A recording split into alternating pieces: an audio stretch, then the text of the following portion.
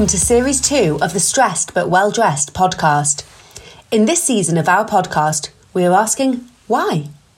We will discuss why stress exists, why we subject ourselves to swimwear in public, and why we need to be more inclusive when we think about style.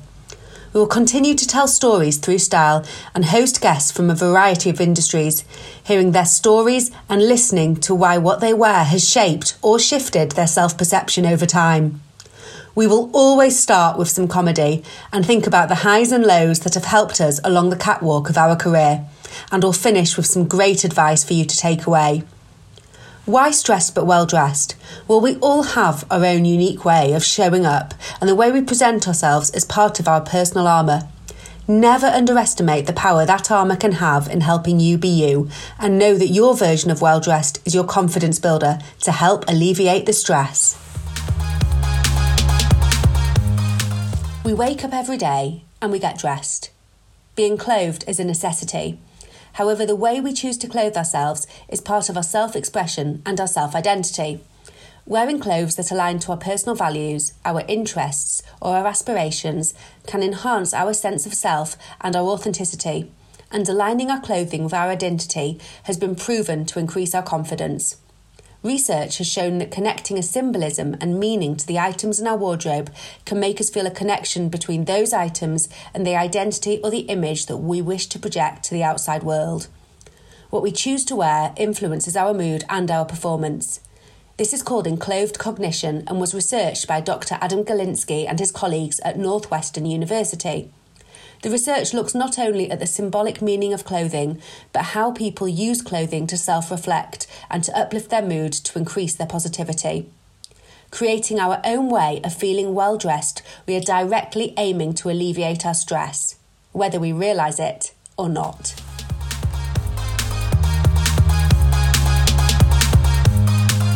Hello and welcome to episode 2 of Stressed But Well Dressed. So in season 1, we talked a lot about the concept of being well dressed and how different clothes made us feel. The reason for this is we talk on the podcast about how we reduce our stress through a mindset of being well dressed.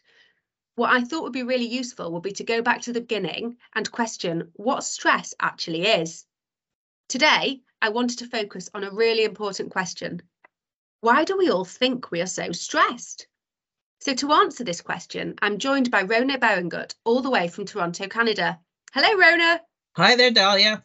And Rhona, tell us a bit more about you and what you do. Well, I started off wanting to be a journalist and ended up being a university instructor for almost 40 years. When I graduated with my degree, my first degree, my bachelor's degree, it was in a recession and nobody was hiring in radio, which is where I wanted to go.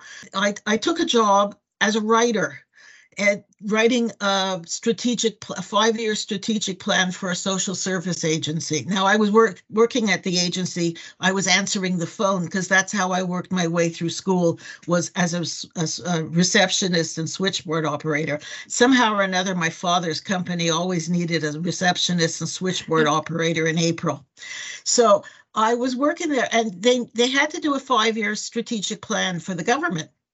And we need somebody to write, and somebody said, well, Rhona wants to be a journalist, she can write. And what I discovered was that knowing nothing about social work and nothing about strategy, I was really very good at it. So that sent me to business school because I needed to go to school to study this. And when I was finishing, I did a graduate degree, and then I did my master's, my MBA. And when I was graduating with my MBA, I said, I want to teach. So I turned out I was very good at teaching, because remember, I wanted to be a communicator. So for 40 years, I taught. I taught in Calgary, the university. I taught at all the universities in Toronto. My main teaching was at York University in the Schulich School of Business, where I also eventually did a lot of work in executive education. So I was teaching undergrad grad and executive. And basically what I was a change agent. I was helping people change by providing environments in which they gained knowledge and insight into themselves and organizations, that things they thought they knew, but they really didn't. And my main areas of interest were organization strategy and design and organizational behavior, the behavioral sciences. My last major accomplishment was I created and was program director for the Schulich School of Business Mini-MBA that's still running at the executive level. And Mini-MBAs are incredibly popular now in terms of people's learning. Oh yeah, this thing took off like wildfire. So there are a lot of people who either don't need an MBA, can't afford the time to do an MBA, or can't afford the MBA, who want just the knowledge. Like, what is it that these MBAs know? Like, what is the language? Okay, and you're talking about stressors, and then, one major encounter stressor, sitting in a meeting and everybody's talking and you don't know what language they're talking. So just knowing the words became very, very powerful for people. And we're seeing generation of people come through who are really hungry to learn as well. So the appetite is definitely there. And actually, we met in a learning environment. So when I was studying in Toronto 18 years ago, it was my first time studying abroad, and I took your class. I'd done 2 years of a business management degree in the UK and looked at lots of theories of management, good practice, things like accounting, economics, and industrial relations. So everything that I'd learned before I met you had been very much about looking at other organisations and critiquing them. We'd done lots of work about things like calculating depreciation or quantitative methods. Everything had an answer. And then I came to your class and you asked us to look at ourselves. So you challenged us as a student group to think about how we were feeling in different situations. And that was something that I had never done at university before. I wasn't used to not having a black or white, yes or no answer. And I wasn't used to critiquing myself. And it felt quite uncomfortable.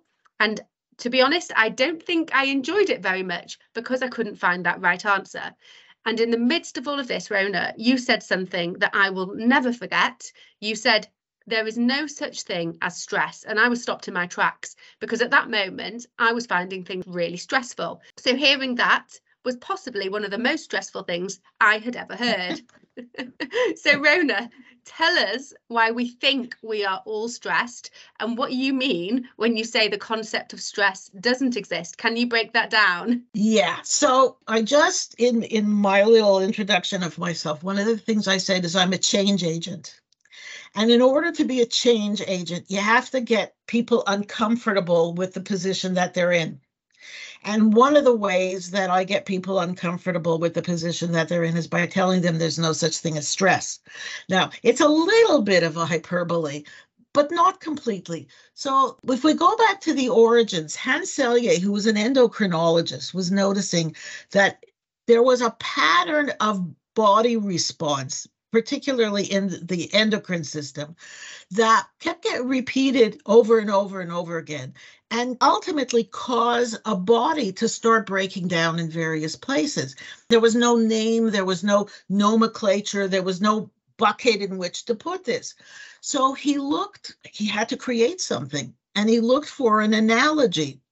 And the analogy that he came up with was from metallurgical engineering. And stress is the force that is required to cause something to break. So the example I used to give in class was of a paper clip, that if you keep bending the paper clip back and forth, it will ultimately break. Why Selye used this concept is because he recognized that as beings, we have two states of being, and we have a state of repose and a state of activation. And unfortunately, that's the only two responses that we have to outside demands on our body.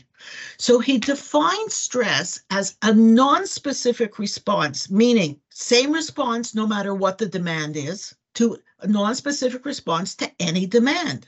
Now, when this was created in us, we're talking at the origins of beings, and this is taken care of in the reflexive part of our brain, what we call the lizard brain, the ancient part of our brain that we have in common with lizards. And it's what keeps our heart beating. It's what makes tears in our eyes. We don't think about this. Okay, this goes on. I mean, I have enough difficulty walking and chewing gum at the same time. If I had to think about keeping my heart going while my mouth is going, I'd be long gone. This repose and activation comes from the fact that in our simplest social form, we were either hunting or we were resting from the hunt. So that if all of a sudden we saw a saber-toothed tiger, well, we needed to respond. We either had to fight it, the hunting, or we had to flee it. So the state of activation is a fight-flight response. And in order to fight or flee, we need to have energy in our bodies. We need to get oxygen to our extremities. And so that is the fight-flight response. And that's the response we go to whenever there's a demand. So whether you're being promoted or you're getting fired, whether you're waiting for a job interview or you're getting married, whether you're on a Saturday night with friends, it doesn't matter what the demand is, the response is going to be the same. Our challenge is, though, that we're talking about stress from the stratosphere. It's like we're in the space station and we're circling the Earth and talking about the stress that's down on Earth. So we use the word stress, but we don't really know what it means. And without knowing what it means and without knowing why it's a problem, we have a lot of difficulty, quote unquote, managing it. So we need to understand what the various demands are that we respond to. The problem is that we have so many demands in our life. We're almost always running on full tilt. So we're always in fight-flight mode. And our bodies are not designed for that constant response. And what happens is when our bodies are continually under that demand, eventually they start to break down, and they will break down in kind of ways that they're what is our weakest points in our body. So some of us develop IBS, some of us develop migraines, some of us develop, various other psychosomatic illnesses. And I say psychosomatic, the somatic is the physical, but the psycho comes from the fact that we experience the demand. But because we don't differentiate one demand from another, it's just like this whole big ball of thread. What I was doing in that class was helping you to identify what the different demands were so that you could pull a thread and you could follow it for a bit and say, oh, okay, this is a demand. All right. And so, okay, here's what I need to manage that demand. Like if you say to me, Rhona, do you manage your time effectively? I would go, oh, yes. Okay. But if you would ask me, Rhona, what do you do to manage your time? I would tell you that first I procrastinate a lot. Okay. And then I read a book and watch some TV. Okay. And then I read, oh my God, I have to do something. And I rush to get it finished. All right. And I get it finished. I'm never late for a deadline. But a lot of times how I got to that deadline left me exhausted and with a headache. When I learned about the stressor of time, I learned that there were certain things that I could do to manage my time more effectively, so that now I didn't change my habits. I still procrastinate, but I procrastinate less. So what you're saying then is that actually there's different demands on us at different times, sometimes multiple demands, because we never truly get to resting state because of the situations we put ourselves in, because of how we live our lives, because of society, because we're always so on and so alert. We are in a constant kind of heightened state of tension, which causes different parts of our bodies to break down and gives us this, I don't want to say illusion, but idea that we are stressed because our body is taking some kind of impact from what is happening to us. Yes. One of the things that you disliked so much about the class, everybody disliked, I hated it when I took the class, is learning to differentiate between what I think and what I feel. Because education in Western society is all about thinking. All right. It's all from the neck up. Okay. You learn quantitative analysis, you learn accounting and management, industrial. They're wonderful concepts, but they're all in your head. And the question that I was posing to my classes on interpersonal skills is, yes, but what are you feeling? And it took a whole term to get, I'd say, about maybe 3/4 of the class to be able to recognize that there is a difference between thinking and feeling, let alone actually be able to tell me what they were feeling. So we used to do those reflective exercises. Part of it had to do with the thinking, part of it had to do with the feeling. And then once you know what you're feeling, you can identify theoretically what you're experiencing, and the theory will tell you how to manage it. That feeling is the difference between saying, I'm so stressed out, and saying, I have a time stressor that I need to manage now. And I know from taking the class, there are 4 different types of stressors that we might feel, all of them at once or individual ones. Can you walk us through those different stressors that can hit us and impact us? Sure. The first and one of the more difficult ones is anticipatory stress. Okay. Anticipatory stressors are demands that we think about in our heads and we worry about. So this is, our catastrophe scenarios, like what ifs. Okay, what if this happens? What if that happens? And there are a lot of demands. You have a meeting to go to, you have a presentation to do, you have a wedding, you're getting married, your child is getting married, like whatever is in the future that you don't know what is going to happen, and your thoughts start to run rampant about the catastrophe, because it's either going to be perfect or it's going to be terrible. In this society today, I just feel like there's so much demand to be perfect as well, and so much catastrophizing about what if it isn't perfect and all to plan as you think in your head it should be. Well, in the class, if you recall, one of the major anticipatory stressors for you was the fact that there were no right answers. Correct. But the thing is that in life, there are no right or wrong answers. And so being able to identify, like, where do you feel the anticipatory stressor? Okay, is your heart pounding? Is your stomach upset? Okay, is your head tensing up? Like, where does that happen? So that's the anticipatory. Now, the second one is encounter stressors. And that's actually being in an encounter with another person, all right, and that person either placing demands on you, such as a boss or mother-in-law or parent, or somebody you don't like. One of the things that I recognized very early on in my studies is that nobody was ever going to ask me to work with the people that I liked. They were going to ask me to work with whoever I had to work with. I was made at a very tender age. I was given responsibility for coordinating the compulsory course at the undergraduate level, and we would run 6 sections a term. We could have 3 or 4 instructors teaching it. And these instructors, they were all senior to me. They were all there longer than me. I had just graduated. The ink wasn't drying on my diploma yet. And here I was having to manage them. And then one professor in particular, I really disliked. He was a misogynist, and he was biased and prejudiced. Nobody ever said, Rhona, just work with the people you like. So every encounter with him was stressful. It was a really tough stressor to manage, because you have to learn when to walk away, and you need effective interpersonal skills so that you don't let yourself get angry and passive aggressive and all kinds of things.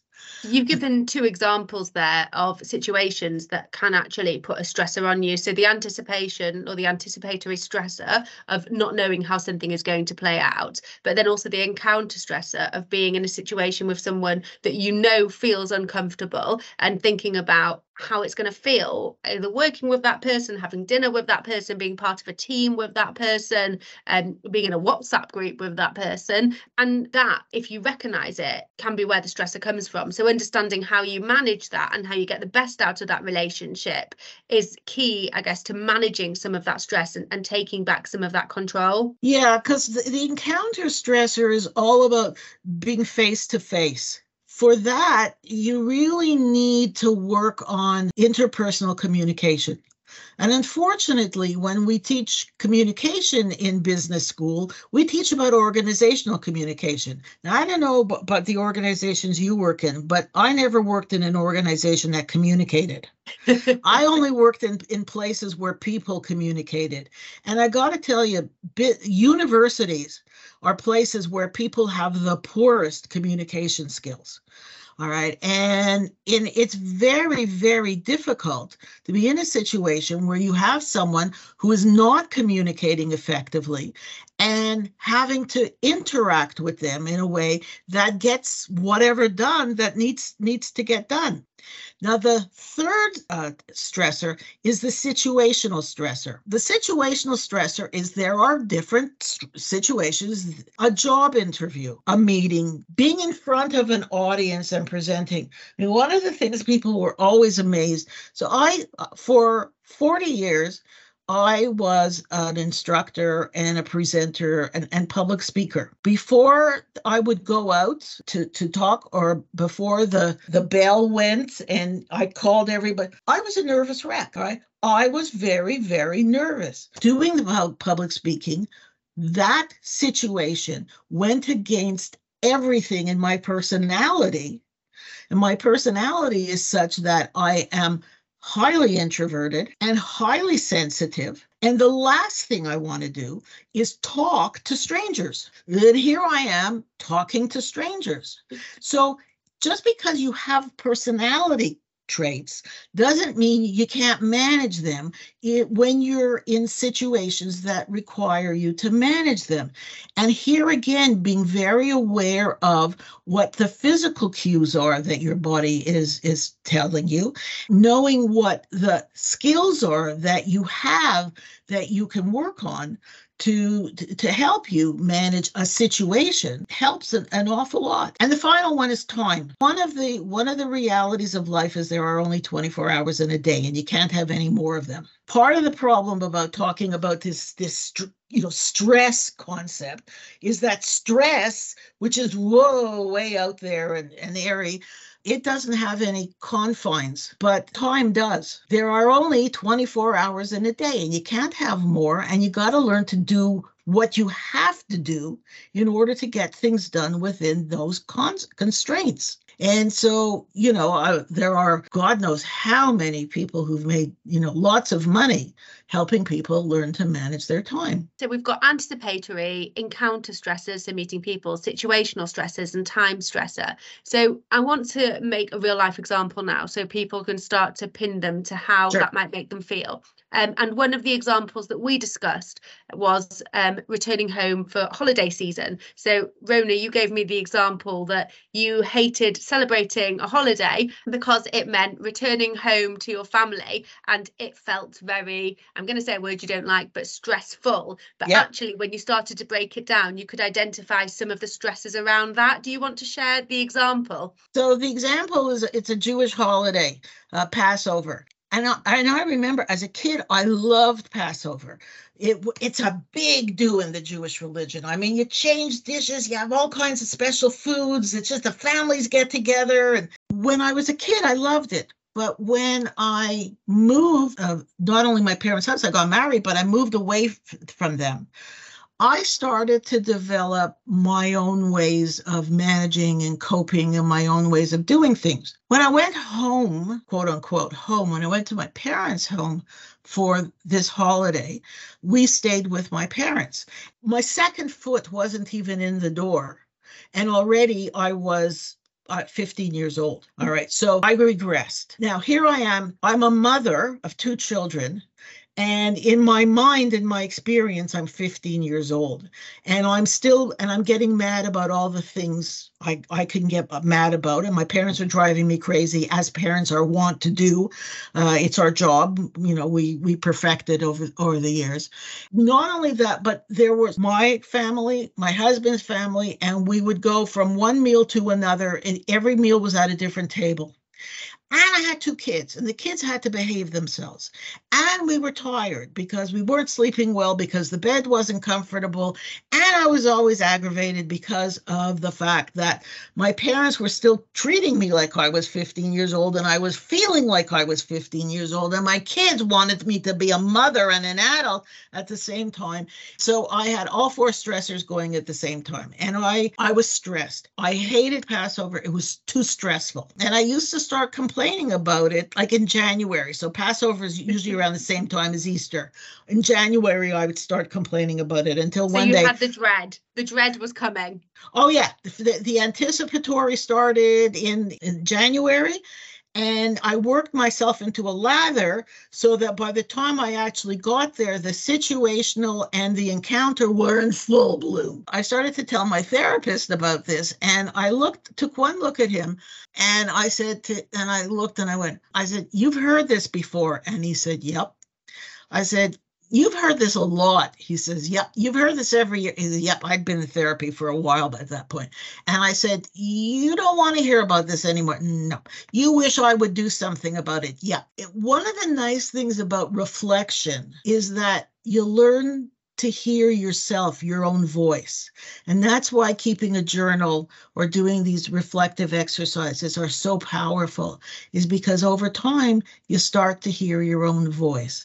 And that's what happened in this situation. And I went, oh God, I really have to do something about it. And it didn't take long. By the next year, I think in April, I said to him, "By the way, it's Passover next week." Okay. And then like for the last N number of years, I never even mentioned Passover again. Why? Because I had figured out what the different demands were that were driving me crazy. And I have to say that the toughest demand were the encounter demands, okay? Because that the parent-child dynamic, and particularly the mother-daughter dynamic, I mean, these psychological dynamics are the makings of delightful therapy sessions. Just kind of touching on that, obviously you realized what it was that was creating a stressor for you, and you reflected on that, and you were able to do something about it, and almost accept some of the stressor. You had to go and stay with your family. This probably resonates for a lot of people who feel very stressed in December. December is statistically the most stressful month of the year, because you have the time pressure of the end of the year, the time stressor of Christmas, and that staying with the family as well. And it can be, there's a lot of emotion going on. Again, it's that catastrophizing, everything has to be perfect. So I imagine that idea of having a holiday and coming home for it can be full of emotion for many of our listeners. So how do you recommend people take the time and space to be able to, first of all, identify what those stresses are? So untangle the ball that you talked about, find the threads, and then start to think about how they manage them. To my way of thinking, the easiest way to just start is to start keeping a journal. I always used to tell my students, go out and buy yourself a nice journal and start writing. I asked, what should I write about? I said, I don't know. It's your journal. You start writing. And what if I don't like what I'm writing? I said, well, then stop writing that and write something else. The thing is that you don't know what to write in your journal until you start writing a journal. And then if what you're writing doesn't compel you in any way to read it or to continue, it's, write something else. The writing of it is important, not blogging and not videoing or doing any kind of audio taping. Right. The act of writing is very therapeutic. You put it down on paper and you see it in front of you. And I could tell just by my handwriting where I was at emotionally. If you start to keep a journal, you will eventually hear yourself. You'll find your voice. If you go back and you read it, you just flip through it, You'll find different patterns. Imagine if you look at it over time, you'll notice there are certain points in the year where certain things come up that you allow yourself to feel every year, because you don't face into actually what would it take to recognize that and to have a different approach and feel differently about that. You know, one of the things that I realized when I was teaching stress is that I'm a headache sufferer. That's my go-to position for a stress response. What I never realized until, I just all of a sudden realized that I had a headache every single day. But one day I had a headache because it was hot, and one day I had a headache because it was cold, and one day I had a headache because I was tired, and every day I had a different excuse for the headache. But when I started to keep time logs, which is one of the other things that we encourage people to do, and besides the journal writing, is to keep time logs. One of the things I realized, I had a headache every single day. So I was living on pills. This has to stop, because I just all of a sudden saw myself, I've got to start a new pattern.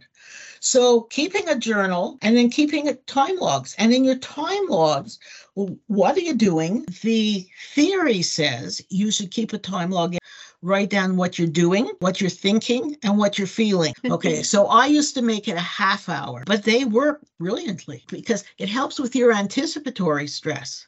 Right. You realize that a half hour before my organizational behavior class, I know I used to get anxious because that was the professor who was misogynist and biased and prejudiced. And I was the only woman in the class, and he would come in and say clever things like, do you know that women are smarter than men and they have larger brains than men? Thank you very much, sir. That was really helpful. I'm sitting in the class with 9 male engineers, and you come in and do that.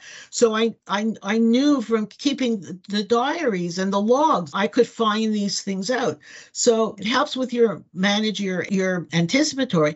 And also you can start managing your encounter stressors by planning out in your diary, in your journal, a conversation. What do you want to say? What do you think they're going to say back to you? All right. And what are you going to say in response?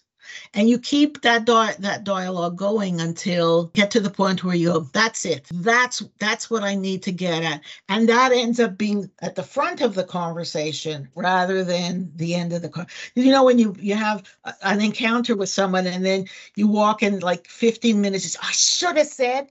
Well, this helps with the should have said's.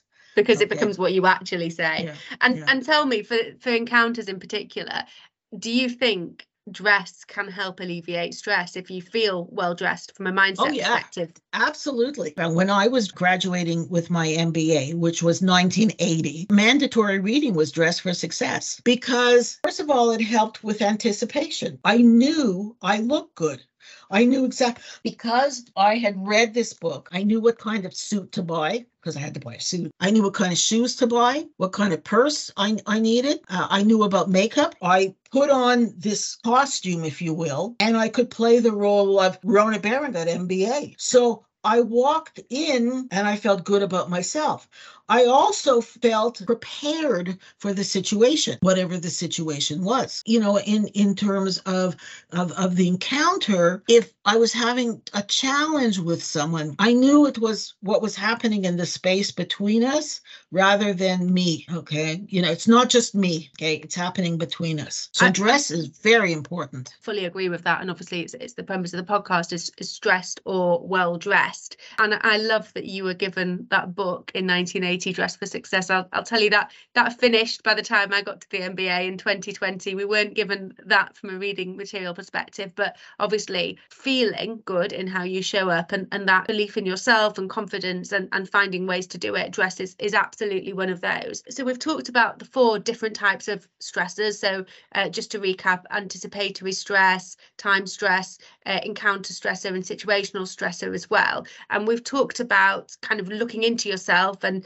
how do you get into your feeling rather than just what you're thinking, and start to step away from you and reflect on that, and journaling being a great tip in terms of writing down what's going on in your mind. And one of the things that I've been recommended to do is to write without thinking, write without punctuating, and then look back at what you've written rather than deliberating what should I put when I put pen to paper, and really just writing and then going back and saying, well, what was in my head at that time? What is your reflection after this conversation? Well, to be perfectly honest, I am blown away I am so flattered how much you remember. As a teacher, we don't always know about the impact that we're having at any point in time. Now, I was very fortunate in my interpersonal skills class because you had to hand in this journal at the end, and I got to read. And sometimes I would be reading what people wrote and I go, geez, that's really good. Did I say that? I got to remember to say it again. The amount that you remembered and the impact that it had on you was really very rewarding for me. I've been very fortunate over the years. There have been a number of people who have come back to me, sometimes like 15 or 20 years later. I get an email from somebody, I took your class in 1992, and I want to tell you I finally got it. For me, this was so validating. I have to say thank you very much. Oh, well, look, I will tell you, I remember this, but I remember nothing about how to calculate depreciation or quantitative methods. And I think part of it is just remembering that stress doesn't have to be something that you feel but can't explain. And I think if I was to recommend anything to the listeners, it's sometimes you feel like, and this can be a time stressor, you have no time to think or step back or identify what it is you're truly feeling. But hopefully listening to this will help people identify where some of the and I'm not going to say stress, but where some of the angst that they're feeling or the uncomfortableness that they're feeling is coming from, and how they can either lean into it, identify it, and then think about the resources that they have to manage it, to, as you said before, to have some agency and to put more control around it as well, to be able to feel less stressed and hopefully in many situations more well-dressed or more ready to face the world. So Rhona, it has been an absolute pleasure having this conversation with you. Thank you so much for joining us today. Thank you very much for having me. I appreciate it.